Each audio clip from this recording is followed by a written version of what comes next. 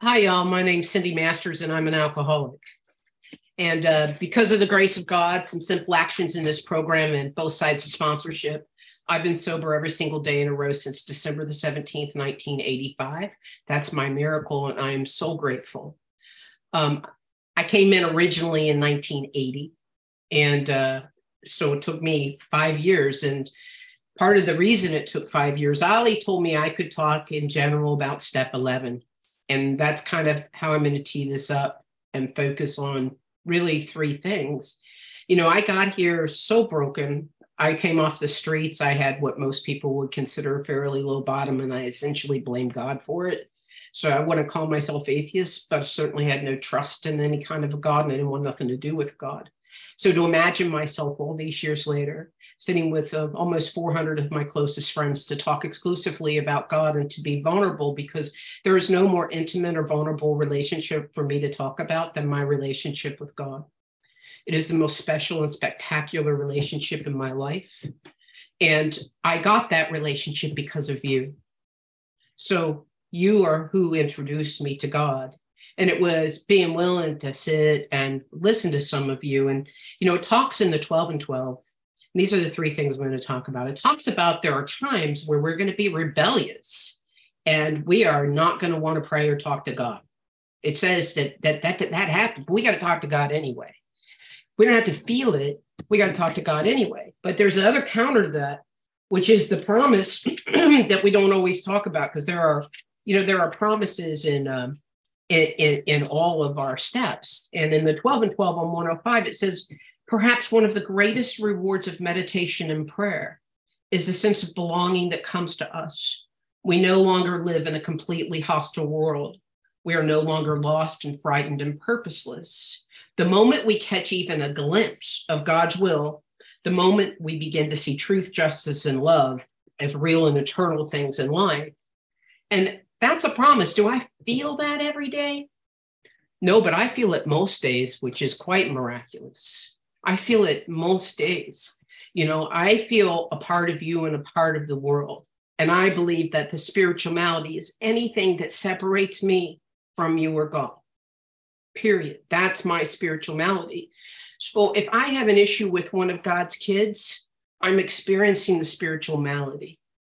And that's kind of how it manifest when I get in trouble in my world. Because one of the things that recovery and God, I have pneumonia right now. I'm on the tail end of the flu and COVID. And so bear with me as I lose my breath. I'm going to do the best I can here. But I wouldn't miss this for the world. There were two gifts I got during the pandemic. One was I've always played guitar in my recovery, and I took up native flute because it focused on breath, so that I could be still and it could get my energy to hear, so that this perfect listening device that sits right here that we all have could get cleared out enough to actually feel God and experience God, because that's how God talks to me. It's in this little part right here that always knows the truth if I'm willing to not override it, if I'm willing to not say, no, not that God, if I'm willing to just be still. And I don't sit still well. I'm high energy. I'm full on. And so when I play that flute, I'm here. And all of a sudden I can hear God so well. And so my relationship with God was enhanced. I run businesses now. I have this great big giant life. And I'd never had the decadent privilege of being able to spend up to 3 hours a day in prayer and meditation. And the pandemic gave me that privilege, because I was so afraid I was going to lose all that stuff that I got the real stuff. I got the real gift from being able to just, be. My friend, Brother Luke, is here. Brother Luke and I are good friends in person. And he's contemplative. He's a contemplative monk. And I got to be contemplative. Now I know that that's some real juice there, Luke, some real juice.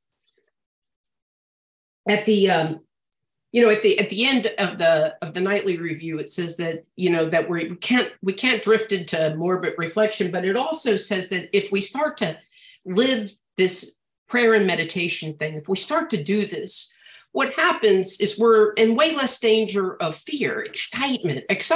I didn't think I was in danger of excitement, but Excitement is scary for me. Too much excitement is not good for me at all, although I really do like it, but we're much less, it's another promise. That stuff and what it says is that we can pack more into the stream of life because we're not burning energy uselessly anymore. We're not on the treadmill just trying to get anywhere. I wasn't going anywhere. I was just going anywhere. And so what happens is when I pray and meditate and my focus becomes God and God's kids, all right, all of a sudden, I'm a kid that I didn't go to high school, not only not graduate, right? I got no college. I got none of that. I run a global business that I own. Why? Because I'm not burning up energy uselessly, and I try to be of service there too. Like, how blessed am I?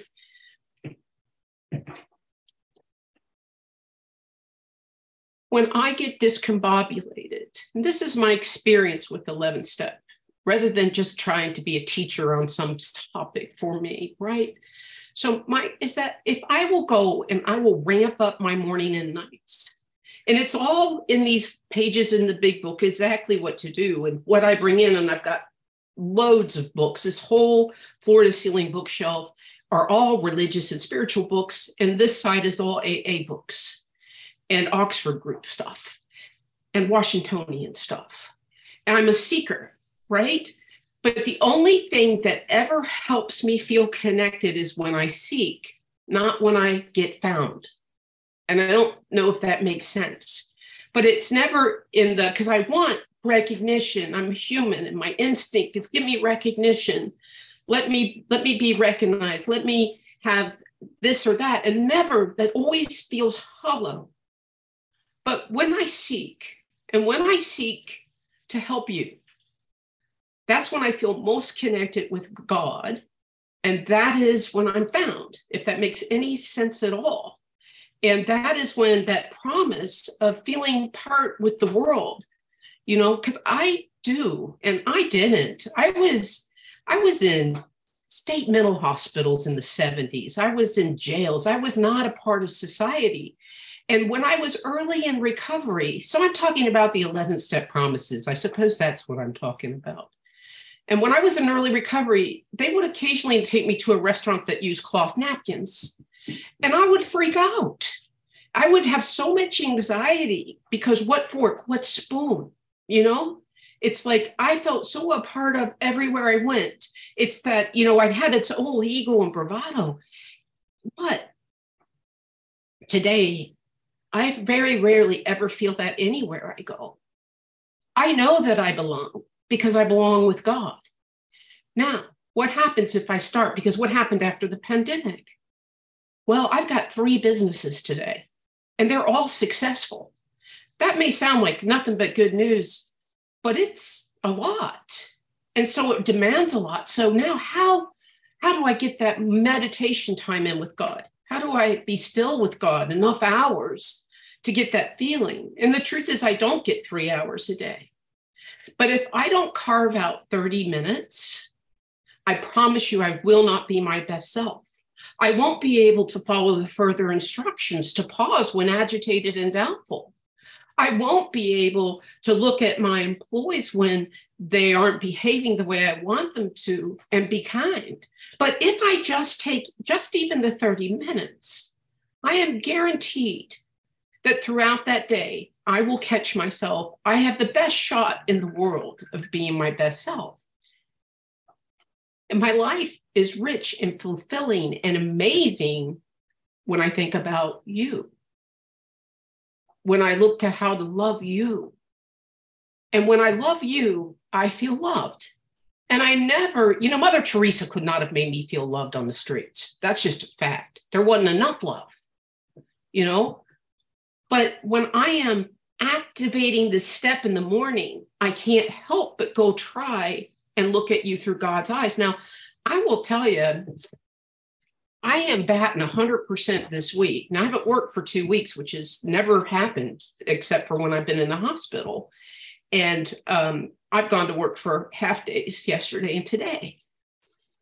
And I don't feel good. I'm vulnerable, but I still took the time with God. And we've had some hard things.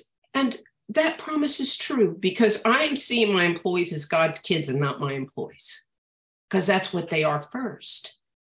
I did a step study right before this meeting with mostly women I sponsor, and it's mostly women that have more than 20 years that want to unveil again and go back and be a beginner. And we're just having a great time. We're just having a great time. It's the only time. When I was new, I just wanted you to love me. I wanted to understand, see, I was in all those foster homes and all that stuff, and I didn't understand why nobody could love me and why I was so broken that I was unlovable. And I tried so hard to prove to you why you should and demand that you do, that I never felt a part of, and I always felt isolated and unloved. And the minute it began to flip, and I began to look at how can I love you, I began to feel a part of, and I began to feel loved. I only do that with God's help. And I won't do that if I don't do that in the morning, and if I don't bookend at the end of the day and look at, okay, how'd I do? And it's the first time I get to kind of look at not just what I did wrong, but also where have I made a little progress, right? Where have I made a little progress? The 11th step, I'm ready to start looking at that and not using it to feed my ego, and, all I know is that today, at the end of the day, it's going to be a good review. I don't owe an apology. It's okay if I do. I'm not a failure. There's a real tool to take care of that. So I don't have to walk in tomorrow with that burden. And that's what step 11 gives me. And when I don't do it, when I don't take the time, and how many of us, most of us are Americans, right? Most of us are Americans. Americans, we work 5 million hours a week. We think that everything's about getting more, doing more, having more. And it's like, that's the trap. That's the trap. Because there's no real juice and joy in that. None for me. The big juice in my employment is I've gotten to really help some people have careers that might not have had those careers without that opportunity. That's joyful, but making money is not joyful for me, and buying things is not joyful for me. Loving you is very joyful, and watching the light come on in you, nothing. Why? Because the light can only come on in you when I'm with you, when God turns it on. So it means that God's here, and it means that you and I together are connected with that big power, and we're getting to experience all that magic together. And what an intimate, magical experience, and it's not just with women that we sponsor or men that we sponsor. And I want to say that Allie was my second gift that came during the pandemic. Allie is not sober a bazillion years, but the intimacy that I have shared with Allie, particularly around God and seeking and things like that, has touched my soul. It's moved me and it's motivated me. And I think that's part of what step 11 is about too, is am I open to what God would have me be today and who God would have me be with, and not the vision that I think should exist? Because I get so caught up in, well, I'm supposed to be with my sponsor that's 48 years sober to have this spiritual experience, but that's not who God wanted me to have that with in the pandemic. He wanted me to have that spiritual experience with Allie. And I did. And I don't know about you, but when it gets raw and it gets really spiritual and you can truly share about your God, which is likely to change by tomorrow for me, like my defining God changes constantly. But when I let that little part of me that hears God connect with another human being, there's no more vulnerability on the planet, and there's no more intimacy on the planet.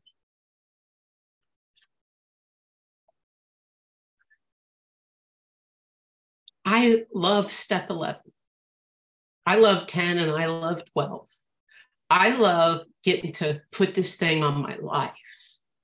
And that's what step 11 is about. It's about converting this decision I made in step 3, to offer myself to God, right? To do with me as God will, and to learn how to put that into action and to listen to God. To what does that mean to God, not to me?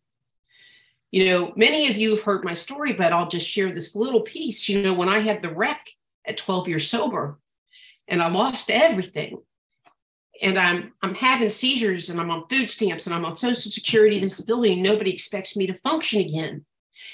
And you brought me New Girls, and I'd have a seizure and the New Girl would feel better.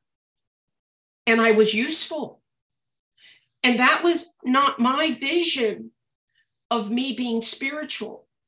But what happened was I let God's vision be enough, which is, I think, what Step 11 is about, carrying God's will into our daily life. And because I did, and I didn't demand that it look different, I began to get better, because when we're useful, we get better. We get better. I had been planning a second home for some time. I'm getting close to retirement age. Now, where are you going to buy a second home? Florida, California, I don't know, the Dominican Republic. Not me. Cincinnati, Ohio. Cincinnati, Ohio, yes. To take care of the people that weren't capable of taking care of me. To take my dad to chemo. To take my mother-in-law who has Alzheimer's. That's what you gave me. And guess what? I believe I'm happier doing that than I would be lolling in the Florida sunshine. You know why? I can't believe me. God surprised me with what I can be capable of. And I'm like, oh my gosh, all these years later, I'm actually a nice person. Now, I don't know about you guys, but that wasn't on the realm of possibilities when I got here. I did not even want to be a nice person. And I certainly wasn't. But today I kind of am. And that makes me feel joy and full and happy, And it's like, so the same thing that applies with you guys, which is the easy street. Like, how do I love, comfort, and understand you? Wow, it applies to those same dysfunctional families. And when I can see their brokenness, then I get to bring this into my daily affairs, which is the whole key. The 11th step is not just about, and if you read the whole thing, it's not about just the bookends. It's about, now, how do you live this all day long? I'm not even great at it. Here's what I am. I am an athlete in training. Spiritually, I am training. And I go and I give it my very best every day. And I am better than I was yesterday. And I'm better than I was last year. And I'm better than I was the year before. Last year, when I spoke here, I talked about issues I was having at work being reactive. Guess who's not right now? That's not me. That's God. I begged God. I prayed. I shared it because I thought, well, it must be useful if I'm still being a jerk, because if you have a defect, it's still showing up. I guess God's got use of it. So I'll at least tell on myself. And there's peace now. So I'm better than I was last year. That's the key to this thing. It's about, for me, a spiritual seeking and striving and a self-forgiveness of my humanity, because I don't like the glass ceiling of humanness, that then allows me to accept your humanity and to love you anyway. Because when I can't love me anyway with my humanity, right? When I can't forgive my humanity, my fallibility, I can't forgive yours. I can't forgive yours. Now, I don't get there by being Saturday Night Live and looking in the mirror and saying, I love myself. I don't. How do I do it? I do it by acting like I love you, forgiving you, and in turn, forgiving myself the same digressions. When I don't know where I'm going with this. I prayed. I am sick. And so I just prayed, God, just give me something. And I know I'm a little all over the map. I apologize for that, but it's from my heart. It's always from my heart. I love big, and I love so many people here. Do I have 5 minutes left, or am I done? Can somebody tell me? Because I did not look at a clock and I don't want to go over. 5. Thank you, Allie. If I have less, it's okay, because I'm happy to shut up at any moment. But I'm so excited to hear Olis, because I've not heard her before. And My experience with Olis was she's gracious and she's kind. And I have been sick, and I made a big. I flubbed up a calendar, and she was just gracious and kind about it. And Theresa, I've known a long time, and I love Theresa. And I'm going to put one more little thing out about Allie, because Allie picked 3 women to speak at his 3-year anniversary. Now that is very rare in Alcoholics Anonymous. If you speak. I speak a lot. I think all 3 of us speak a lot. And unless I'm at a women's conference, this has never happened. I've been at many mainstream conferences that are all men. And I suppose that might be part of my attraction to Ali is he doesn't care. It's about a message. And neither do I. I don't care. Because when you get to this part and to the part that connects with God, it's genderless. It's just this thing. And if you're not there yet, if you haven't had that, if you've had a taste of it, man, I hope you become so hungry that you seek and seek and seek, and you seek to love. And by seeking to love, this comes by doing the bookends, the discipline, because we're undisciplined. We let God discipline us. And then by just go love people and seek, man, what a journey. Buckle up. Because today I'm 37 years sober every day in a row. And I've grown so much in the last 5, like so much. Spiritually, I've evolved, I've changed, I've unlayered. And I really am looking forward to the same thing happening in the next 5. So anyway, thank you so much for having me. I'm glad to be a listener now. Hi, family. My name is Olis, and I'm a grateful, grateful, grateful member of Alcoholics Anonymous. I want to thank Cyndi for a beautiful, heart-cracking, open share. There was so much that she said. So I'm gonna read you my topic. Page 87, the book of Alcoholics Anonymous. We ask especially for freedom from self-will, and we are careful to make no request for ourselves only. I want to open with appreciation for the service that Ali and Theresa have done for us for 3 years. I want to acknowledge all of the souls that you've touched, all of the space that you've held and created for people, old or new, to come into the center of really what this is about. And I want to say that this reading, this topic that I picked is because no matter where I am in the book of Alcoholics Anonymous these days, this is what I hear. And so this is what I'm going to talk about because this is where I am. My sobriety date is May 21st, 1987, and nobody's more shocked about that than me. And here's where I'm at spiritually right now. I'm not God. I'm not God. The way that I now am moving through the text and through particularly this topic, we especially ask for freedom from self-will. What is self-will? For me, it's the God of reason. It's the thinking I know. Oh, I know. I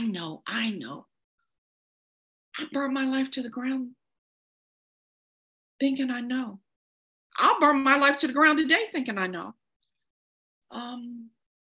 So there are a couple of things I want to make sure that I share. So let me look down at my notes.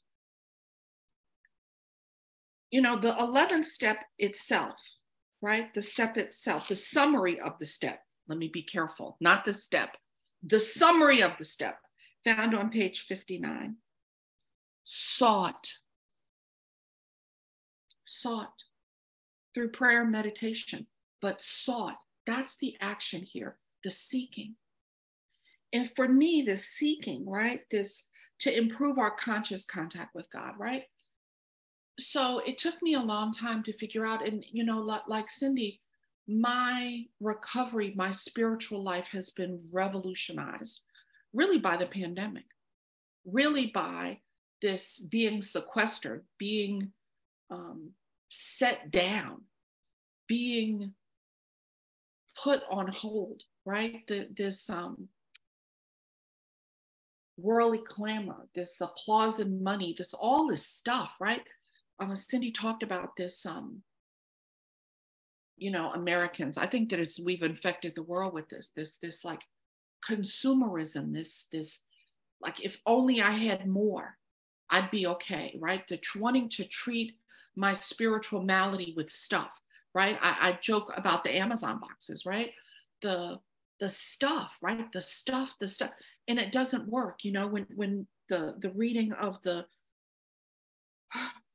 reading of the second appendices, right, that we did at the beginning of the meeting, the powerful information that's in the answer to the question that was on everybody's mind, I'm sure, in the first printing of the first edition, which is, what do you mean a spiritual experience? What do you mean a spiritual awakening? And then they tell us quietly that it's about who? That first I have to be willing. If I'm not willing, it doesn't matter. I don't know about you guys, but I'm in relationship with a number of people who are unwilling. They believe that they're willing, but I don't know that they're willing. Because when I believe that I know, when I am relying on the God of reason, I believe that I'm in a state of unwillingness. I believe that I'm in self-will. But then the spiritual experience appendices tells me that I have to be honest. And I always thought that it was like honest with other people, right? Like I'm not going to open my mouth and lie. But I think that misses the point, right? For my new friends, right? That when we read how it works, it says that I'm constitutionally incapable of being honest with who? Myself. That it's myself. I'm in self-will and I don't even know it.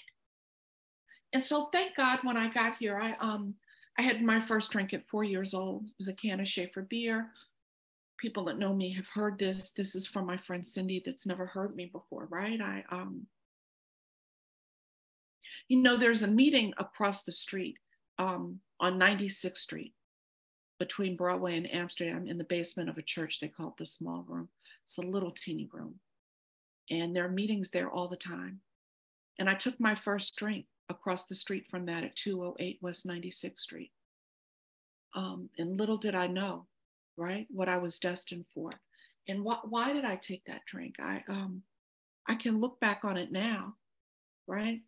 My friend Ralph taught me this, that life is lived forward, but is understood backward.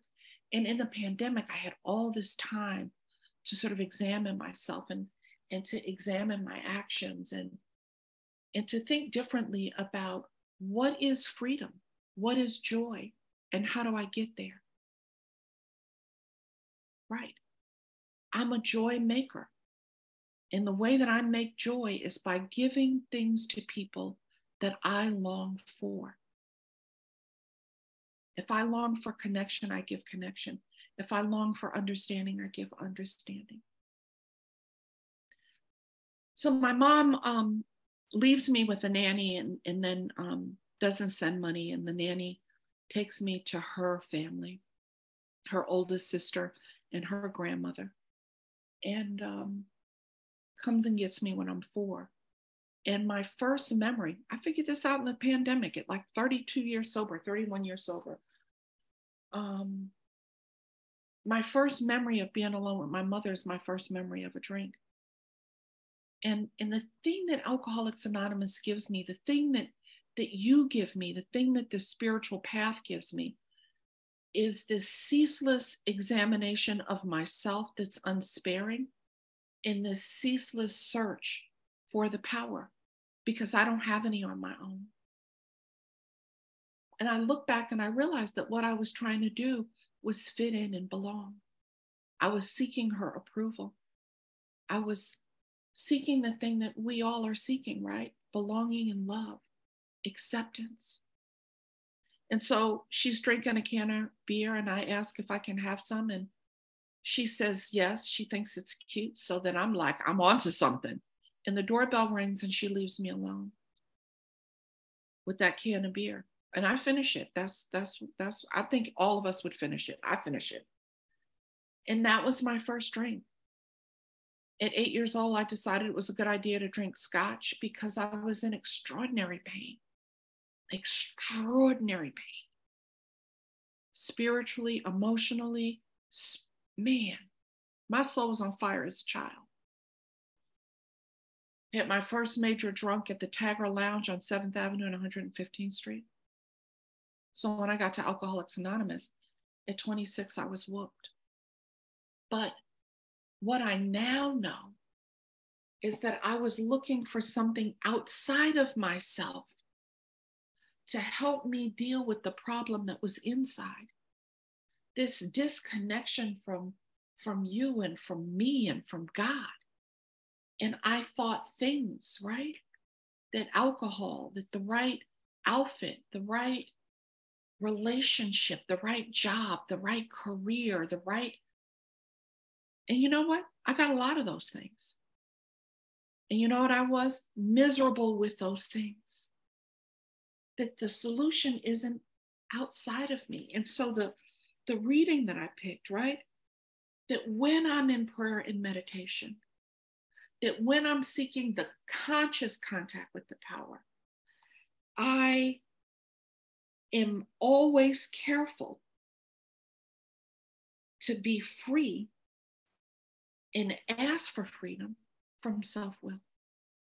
I want to talk about this notion of conscious contact because for me, it's so important. It was such an important part of my recovery to come to this. I've always had, this is what I've come to believe, and you can believe whatever you want to believe. It's Alcoholics Anonymous. Woo! You can believe whatever you want to believe. You know, I'm a little bit, I need to say this, it's recorded. I hope you hear this. Like I really a little bit have taken like, to this like, my Lord Jesus Christ. Because in a meeting at Alcoholics Anonymous, I want people to feel welcome. If they're new and they're a Wiccan or they're Buddhist or they're Hindu, or I don't want anybody to feel any way about what we're pushing here.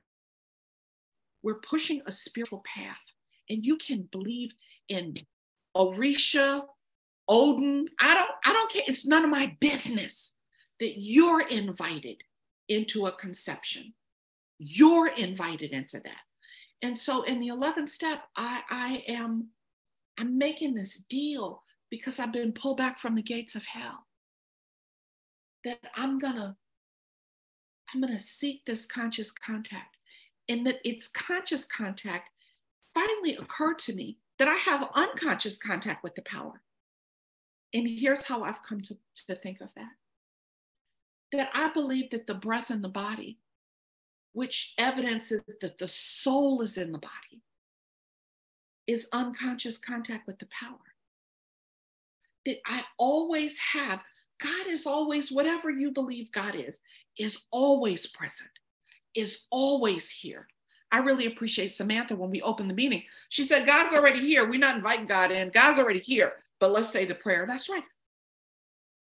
You know, sometimes people say about an earlier step that is connected, 3, that, you know, what I have to do is get out of the driver's seat, which I think is hysterical. Like I say to people, like what? I was always in a European car thinking I was driving. The steering wheel was never on my side. Right here I am with like a paper plate, like I'm driving. I've never been running anything. I think I am in self-will. And when I look back on my life, I realize that not being present with the power that is present with me has allowed me to believe that I am the power, that I'm the power. And nothing's created more heartbreak and misery in my life and the lives of the people that I love than thinking that I'm the power. You know, one of the things, right? Cyndi got to go before me, and so I get to like talk about what Cyndi said, right? Cyndi said something that I really want to lift up for people. She said, I'm now able to take care of the people who couldn't take care of me. I really understand that. You know, my mother, I used to tell this sad story about how my mother abandoned me. Victims don't recover. Victims don't recover. Victims do not. There's no reason for me to construct some sad story about my sad life. Nothing happened to me. Everything happened for me. Those people, my people, who couldn't take care of me, put me in a place that God guided my life and protected me and watched over me. And those experiences made me strong and resilient and resourceful and indomitable. You can't knock me over with a Mack truck. I mean, I might stumble every now, right? Let me tell you what that looks like in real life. You know, I have this notion, right? Because the book calls them our little plans and designs, right? I have this notion that I've moved a lot. By the time I was 10, I'd lived 9 places. And then I counted in between 2008 and, now I moved like 10 times. This is ridiculous. But I think it's a result of moving a lot as a kid that I start itching and then I move.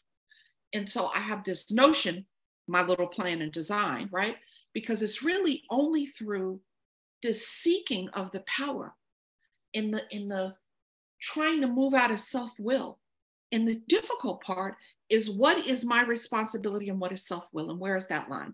Where's that line? Where's that line? Where's that line? Where's that line? And so often I'm seeking where the line is. And when do I do it? In the book ending and in the middle, in the pause. God's in the pause. The miracle in my life today is that occasionally I can keep my mouth shut. Occasionally I can keep my mouth shut. It's actually the only thing I'm running. And I actually need to be careful about how I do that. And so when I'm in this seeking for a consciousness of a contact that I have always had,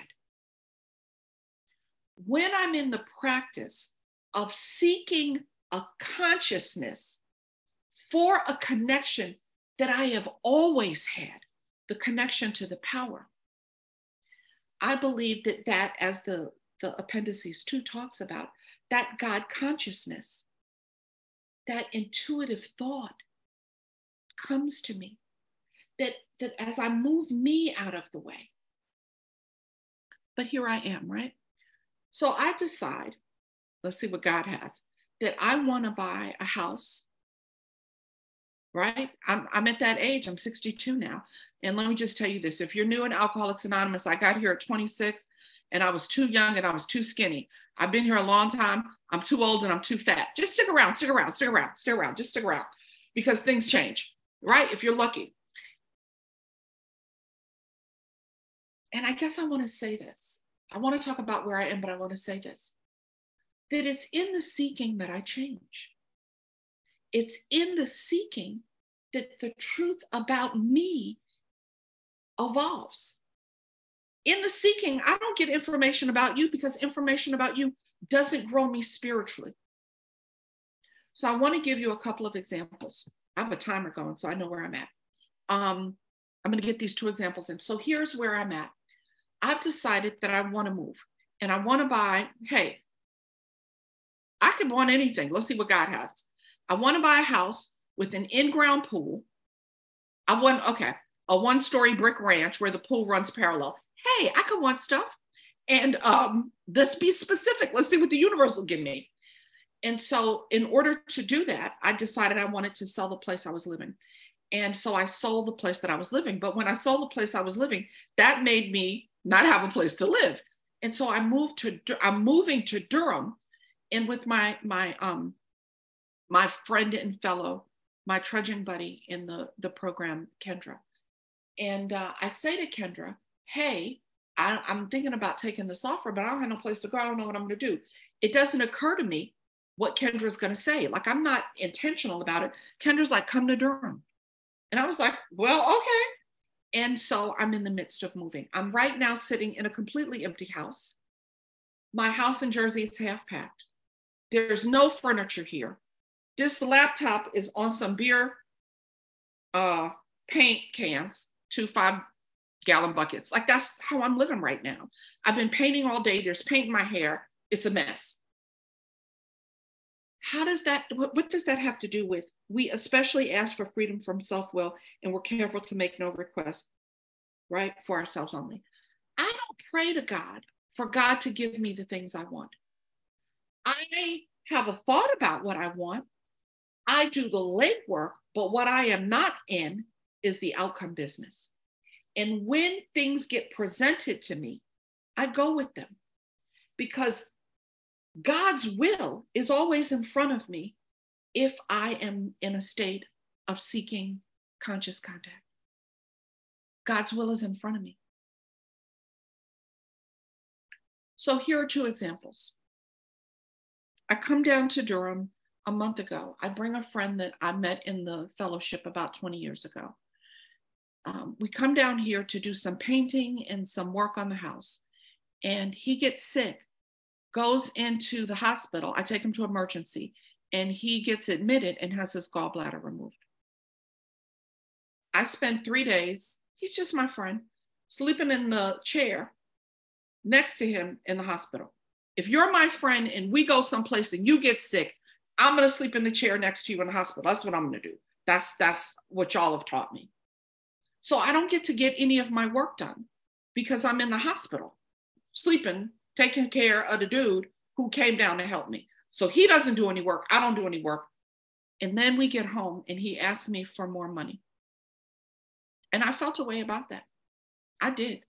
And everybody I told was like, oh my God. And then I called my friend Cyndi. And Cyndi said, baby, the hand of God is in your life.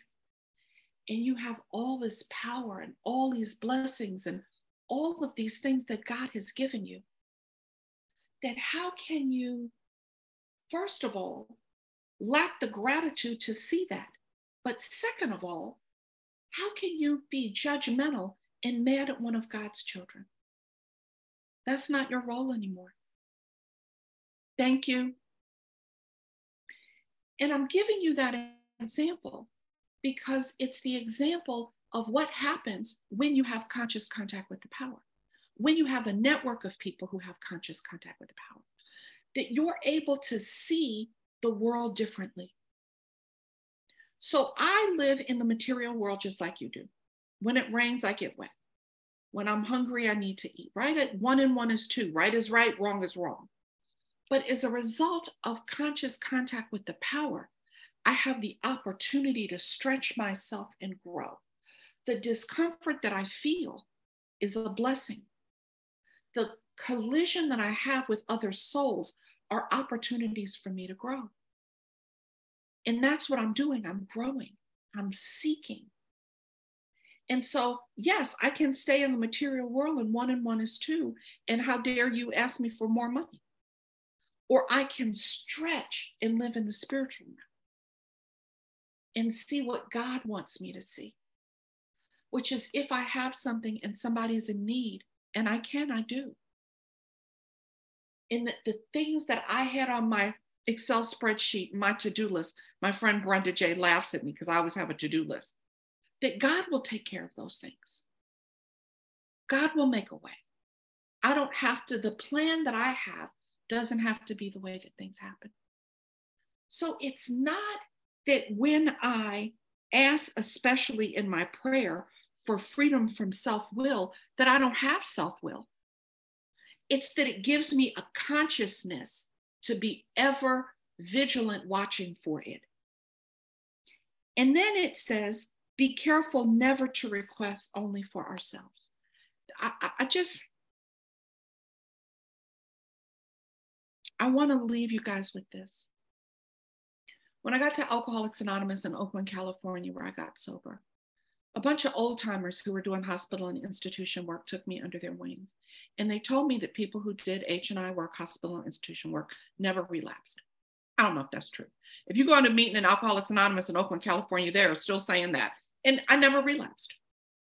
My date's May 21st, 1987. That's my only date. And I believe that really what they were telling me is that the seeking of the power can be found in a practice through service. That I can seek conscious contact with the power through serving you, through taking meetings into hospitals and institutions, through answering the phone when I don't want to. Cyndi thinks that I was being gracious. I wasn't being gracious. I would like not to ever speak again. That's what I would like. That would be lovely, right? I don't want to, but I do the things that are required of me. I do the things that are asked of me. I can never say no to Ali. In my last couple minutes, I have a minute and a half, I want to say that the personality change that comes to me as a result of this practice allows me to hear you when you tell me I ought to reconsider my thinking. The personality change that is available to me, that is the basis of my recovery, right? The girl that got to Alcoholics Anonymous is going to get drunk every time, allows me to be in relationships with people in a completely different way.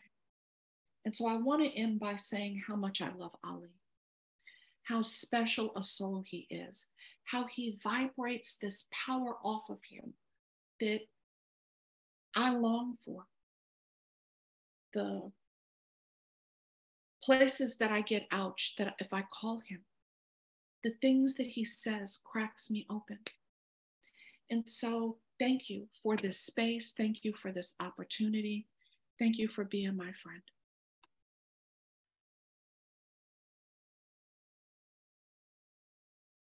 Ooh, I'm gonna start my timer.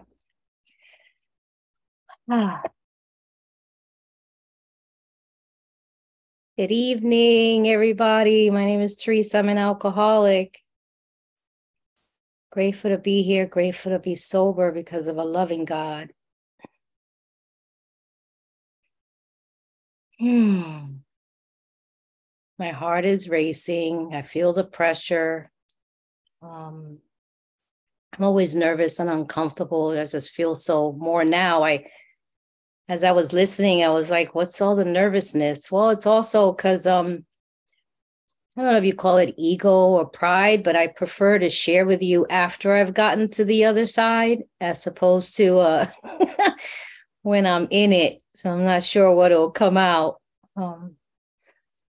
Thank you, Cyndi and Olis. I got to meet Olis here on this platform on Zoom, and Cyndi, I've had the honor of being with her at many other conferences and other places, and recently reaching out and talking to her on the phone, and thank all of you for coming. Everybody who's been of service. I'm just so grateful to this meeting. I'm filled with gratitude and appreciation. I was listening. I feel like the mouths of babes, you know what I'm saying? Like I'm the baby in the group. Thank Ali so much. I just want to acknowledge that, right? We all thank one another, but thank Ali for all the effort and energy he puts forth in making phone calls. I don't always meet up to the things I tell him I'm going to do. I'm like, yeah, I'm going to call all these people. And you call these people. And like, have you called them? Nope, sure haven't. They'd be like, can I call them? Yeah. And so most of y'all he ends up being the speaker getter. And all the effort that he puts forth. I'm just grateful that he goes into prayer and meditation and comes out and we talk about it. And the synergy is just beautiful. And I will say, I thank Ali for being my friend. He's been trying to get me to be, that's another story. He's like, I'm going to be your friend, whether you like it or not. And I've grown to love him and him be a friend. So thank you, Ali. My friend, I'm sure he appreciates me saying that in public. Oh, goodness gracious. So great balls of fire. So much has been shared. And I was hearing with my heart, I was hearing in my spirit, processing some stuff in my head. Keywords, I told Ali, if I had a topic, it would just be the 11th step, right? Sought through prayer and meditation to improve our conscious contact with God as we understood him. praying only for the knowledge of his will for us and the power to carry that out. Because that step within itself just impacts, it's impacted with so much. And keywords, as I was listening to Cyndi and Olis, kept sticking out for me were seeking, sought through prayer and meditation. And it tells me where to do the seeking. And it's in prayer and meditation. But in order for me to get there, I got to clean house. You see, what blocks me from seeking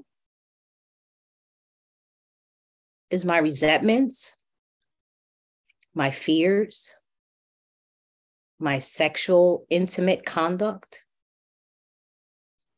my self-will ideas. There's no reason for me to seek out a power greater than me if I don't believe it's necessary.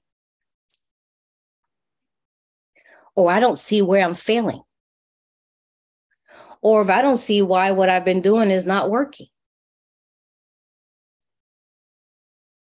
But when I do 1 through 10, I've gathered so much evidence that shows that life run by me is not working.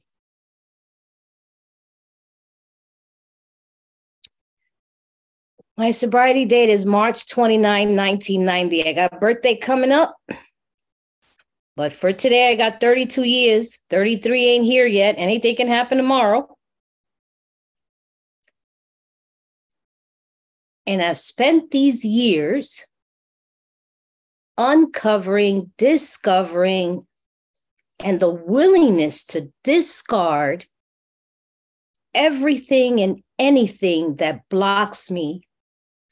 My sponsor used to tell me from my authentic self.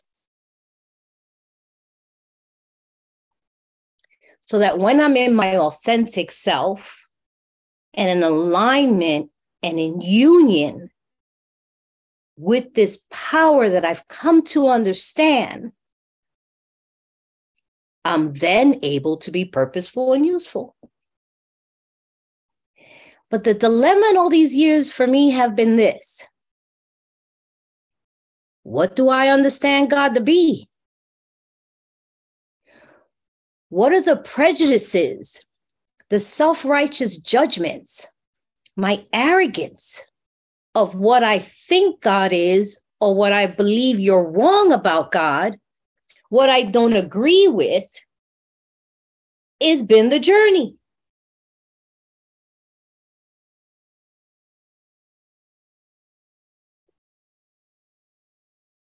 Let me start backwards. Today, I have question marks. And I remember my dad telling me this, my brother telling me this, that sometimes the best place to be is when I don't know.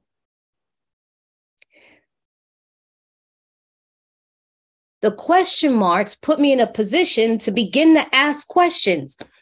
In the morning and the night, they asking questions. It's interesting that in Step 11, when they tell me to do these certain things in the morning and at night to build a conscious contact with God, it doesn't say tell God. It's asking. It's kind of, where have I been selfish? What could I have done differently? What do I have planned for the day? It's these questions that I begin to ask, and then now I need to tune in the radio so that it tells me, how is God going to work in my life? What does this conscious contact look like? Well, I'm going to hear an intuitive thought or inspiration, and it usually comes from within, not necessarily from without. Because without, when I hear all the noise from outside, it's calamity. It's sometimes when I'm from within, and this happened to me, it happens to me often. But just today, in my prayer and meditation, I'm asking these questions, and I get a name that comes to me. It was like, Sean, call Sean, call Sean, call Sean. And I call and be like, I don't know why I'm calling. My prayer and meditation, your name comes up. That happened to me not too long ago with Cyndi. You know what I'm saying? Cyndi, Cyndi. And my thing, why am I calling Cyndi? I don't even know what I'm going to ask her. I'm not even quite sure what my dilemma is. And because I was like stuck on that, call Ali.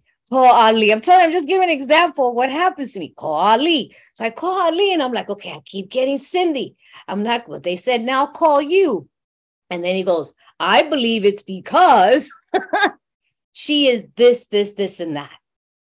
So this whole quest of 11 is constantly cleaning house.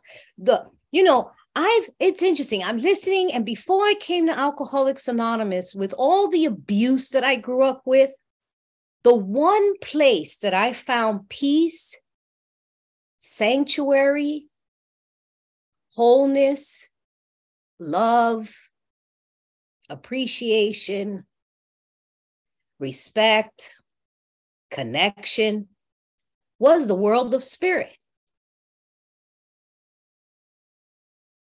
I've shared this before. It was the world outside of the world of spirit that I struggled with. My happy place was always sitting in front of a glass of water and a candle. And I would focus, and I would ask, and I would step into the bridge of behind the veil of this other world. And in that world, there was no pain, no suffering, no injustice, no harm. And I was just this vehicle. And then I would come to this world, and people were mean. I was abandoned, abused. I was told I was nothing. I was nobody. I wasn't important. I was insignificant. I was a monster. I was mean. I needed to obey. I was never going to be enough. Even with God, I wouldn't measure up. I'm a sinner. I'm unfair. And it's for some reason, my ears would only hear that in this world. And in this other world, I would hear love, appreciation, a gift. And I came into Alcoholics Anonymous, and my journey here is, but what was interesting is that when I stepped into the rooms of Alcoholics Anonymous after alcohol betrayed me and abandoned me, because the higher power that I served in the drama of life, and Bill uses that term, in the drama of life, the higher power that I relied upon and I gave everything to was alcohol, because it assisted me to live in this dimension, in the physical world, because I didn't know how to tolerate it. I didn't know how to navigate through it. I didn't know how to live in it because it was scary. And alcohol said, you don't have to worry about this world. I will safeguard you from it by numbing you completely. And when that no longer worked, I came to Alcoholics Anonymous, and you guys said you found another higher power. And that the higher power you found didn't rob you of your dignity, of your integrity, of your self-respect. It didn't demoralize you. It didn't rape you. That this power was a loving power. And it sounded to me, the power most of you described, and no one apologized for their relationship with God. It sounded to me about the power that I was experiencing when I would sit at a table with a glass of water and a candle. And that I no longer needed alcohol in that realm. That not only lived in the realm of spirit, but it can actually coexist in the physical world. That's actually what I heard in the big book of Alcoholics Anonymous, and to all those who came before me. And in order to have that synergy, that alignment, there was some work that I needed to do. And it was the 12 steps. And it was my map. It was the guide. It was the GPS.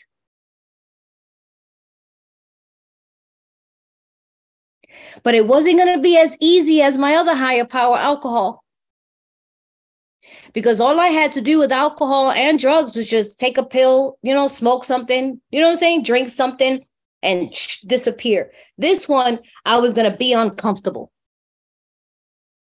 I was going to have to look at some things.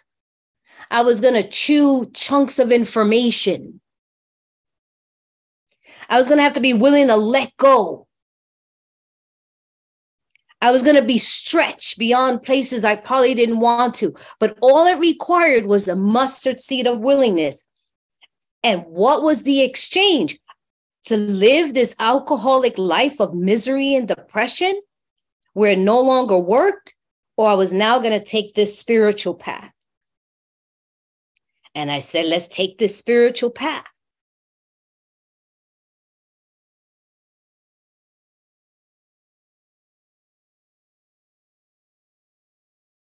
I don't have to have all the answers. I don't know. It's been freeing for me building this conscious contact with God. And consciousness means being awake and aware, not asleep. Accountable. Aware. One of the greatest gifts I believe I received there is the gift of awareness. I hear a lot of people say the greatest gift I received was sobriety, or the greatest gift I received is a God in my life. For me, it's awareness, because I'm aware when I'm connected. I'm aware when I'm not. To become aware that I have an illness, I didn't know I had one. Awareness to me is just the greatest gift. I can accept the grace because I'm aware that it's but for the grace of God. I'm aware that I have defects of character. That awareness takes me places. It catapults me with this willingness to seek out, to let go, to being aware. My understanding of God changes, but I become aware of it. I have questions. I start letting go of old ideas. They no longer work. And then I begin looking, I begin coming into the rooms. That's why I love this meeting. And I listen. It says, even in step 2, came to believe. I start listening to other people. I listen to the God of your understanding. I listen to how you communicate and what you do. And I start thinking of, oh, that sounds exciting. Let me try that. That if it feels right, let me do that. And then I have my experience.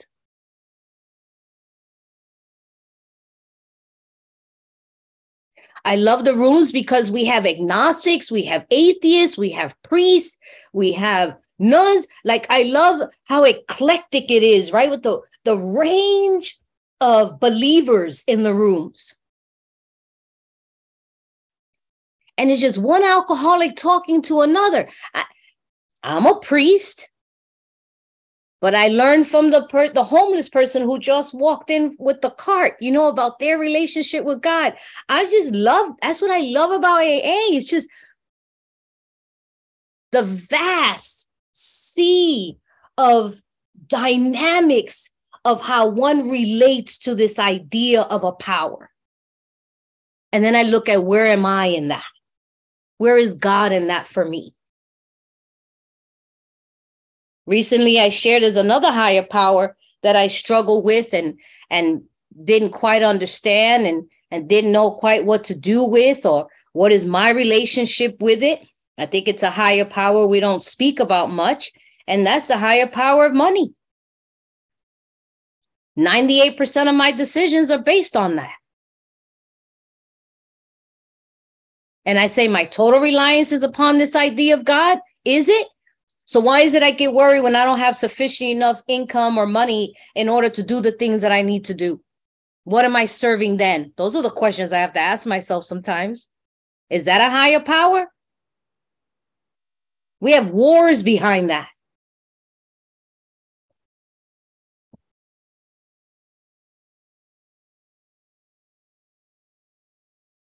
What higher power am I seeking?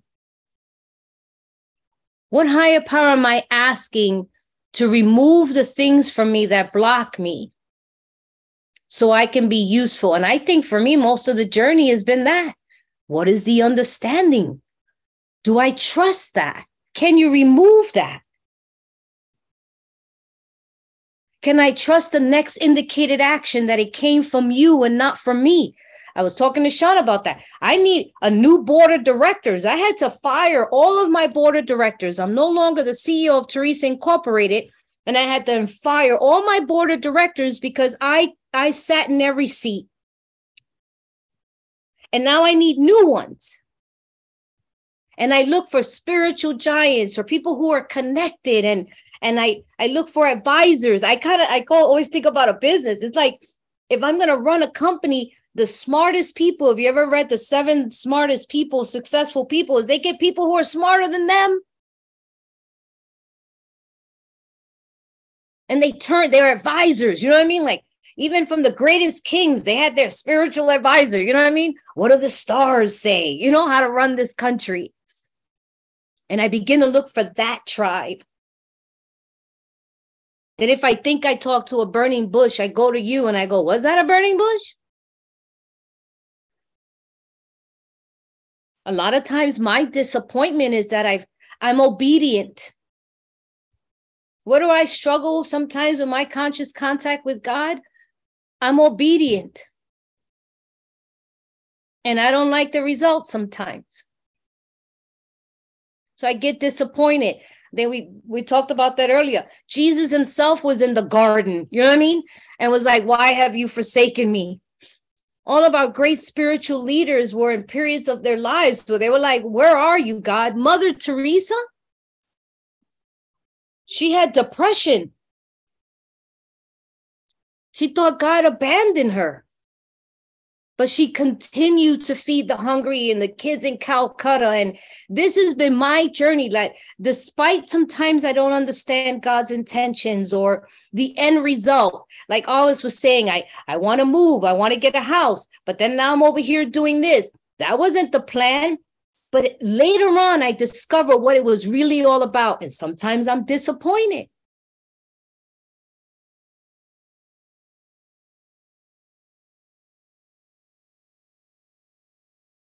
It's in the seeking.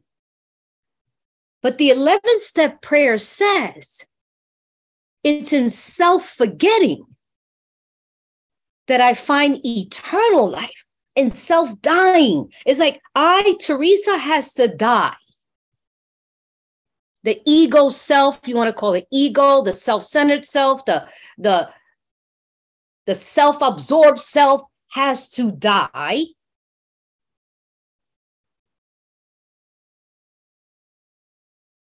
For me to live eternally at peace.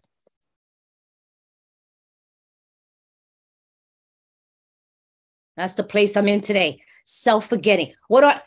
Just dying. Parts of me are dying right now. I didn't even realize when mommy died, what it was going to bring up for me, y'all. I'm like, whoa, I didn't even know I had some, thank you. I didn't even know I had dependencies. This has been the process for me all these years. Oh, that's why I say awareness. Oh, wow, I really depended on that. Okay. Oh, my bad. Wow, I was relying on me. That's everything for me has been like that. I'm like, oh, wow. Okay. What? Oh, I thought I had arrived at an understanding. No, I don't. I don't have that understanding. It's changed.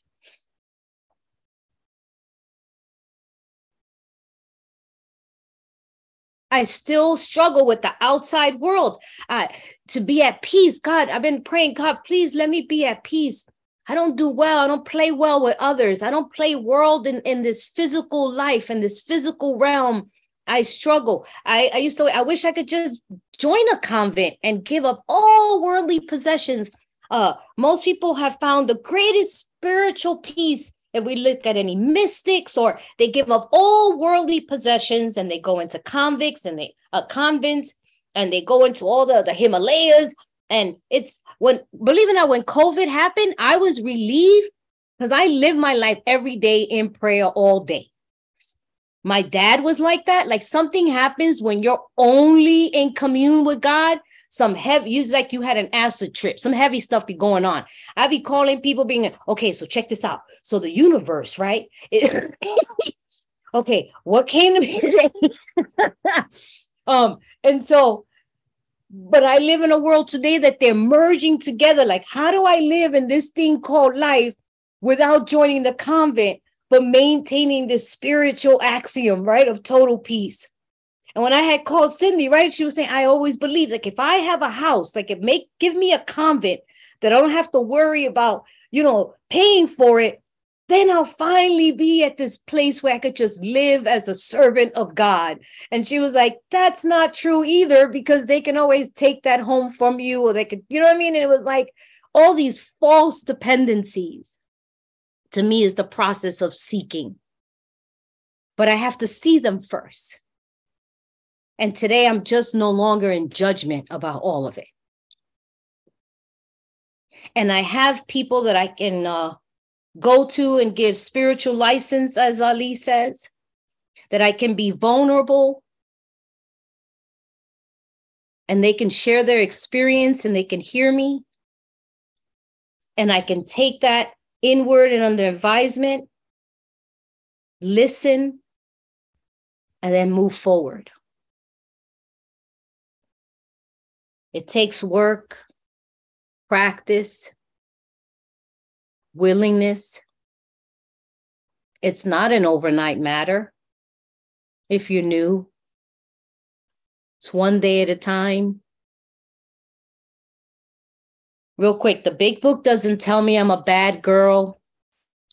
It doesn't tell me I shouldn't have fears. I shouldn't have resentments. It doesn't say you're supposed to love everybody and be nice to everybody. It doesn't say that. I've always heard it say, Theresa, it's understandable to be resentful. It's understandable to be afraid. That's not the issue. The issue is how you're going about solving it. Let's try something different. And so I continue to see trying something different. Infinite God than finite self. Because the evidence tells me that you're finite and I'm finite, but we all infinite. And I got it real quick. So many people have left me, abandoned me, betrayed me. I have left people, abandoned them, betrayed them, harmed them. Things have been taken from me, given to me. But the one thing that can't be taken away from me is my sobriety. And Step 11 helps to preserve that.